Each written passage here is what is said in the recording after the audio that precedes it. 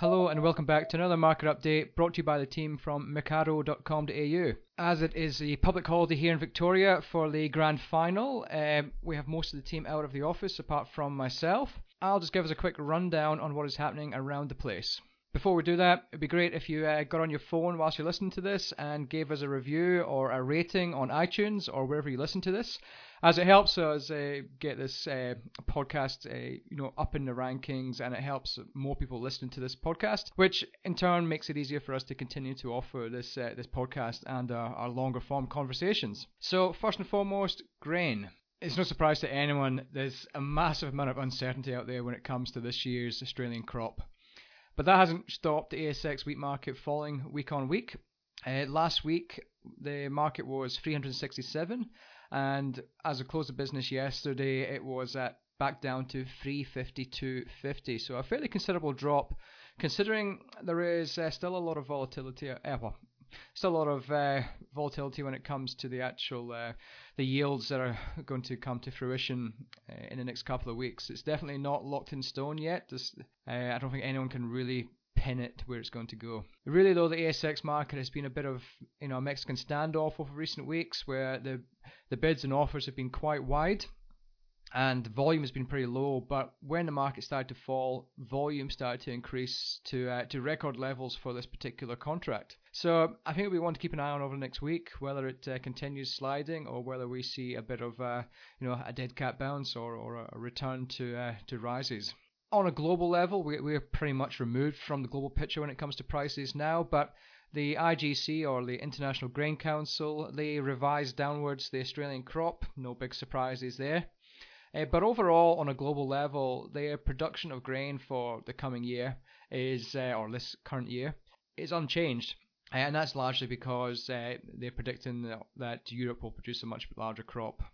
It's one thing we've got to remind ourselves is that when we get to a normal year and we produce a reasonable crop, then we won't have these type of basis levels. So we will return to a globally priced market. In other local news on grains, the saga of GrainPro is finally over. At least the GrainPro portion of it is over, with them finally going into liquidation.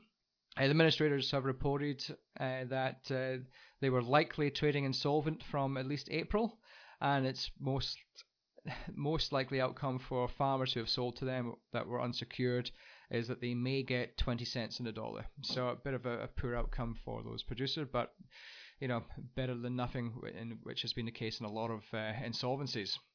Right, I'm going to go on to wool now. So wool has found its mojo this week. This week, the wool market opened strongly across all the free selling centres, and it's posted gains in all MPGs of up to 100 cents. Again, it was the medium merino types that found the strongest price increases, although pretty much any good style wools in the fine types were also highly sought. By the end of the week, 18 micron in Melbourne had improved 40 cents, 20 micron 100 cents, and the Cardinals indicators were again above 1,000 cents across all centres, which is a good strong result and definitely welcome after what we saw in August. Western Australia performed strongly as well on the opening day, posting some significant gains, which continued through Thursday. Of concern though was that the AWACS reported that the fleece market noticeably softened towards the end of the week. This resulted in falls of 30 to 70 cents on the day. However, over the whole week, the Western market indicator rose by 59 cents to close at 1,702 cents. Sellers reacted to this improved market with the national pass-in rate for the week 7.6%. Of interest is that the pass-in rates plummeted this week to 3% and 4% in the north and south respectively, recording the lowest rates for the past 3 months. It was a different story in WA though, when almost 20% was passed, and on Thursday at the softer market, that figure actually touched 30% passed in. When looking back, we note that while EMA is currently at 1,600, in May the EMI was 1,900 cents with a pass-in rate of 20%.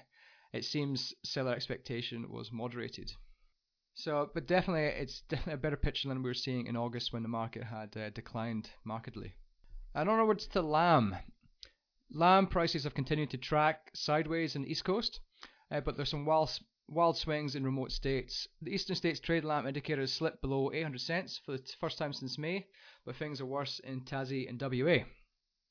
New South Wales held a strong premium in sale yard trade lambs for the last month, and little change this week.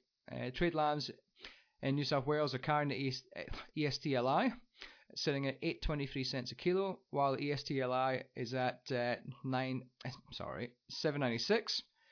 In Victoria and SA, trade lambs are dragging the ESTLI down, sitting at 767 and 768 cents respectively. It's likely the difference between New South Wales and southern states is quality related. There are plenty of sucker lambs in New South Wales yards, while the smaller numbers in Victoria are being depressed by small pens of old season lambs.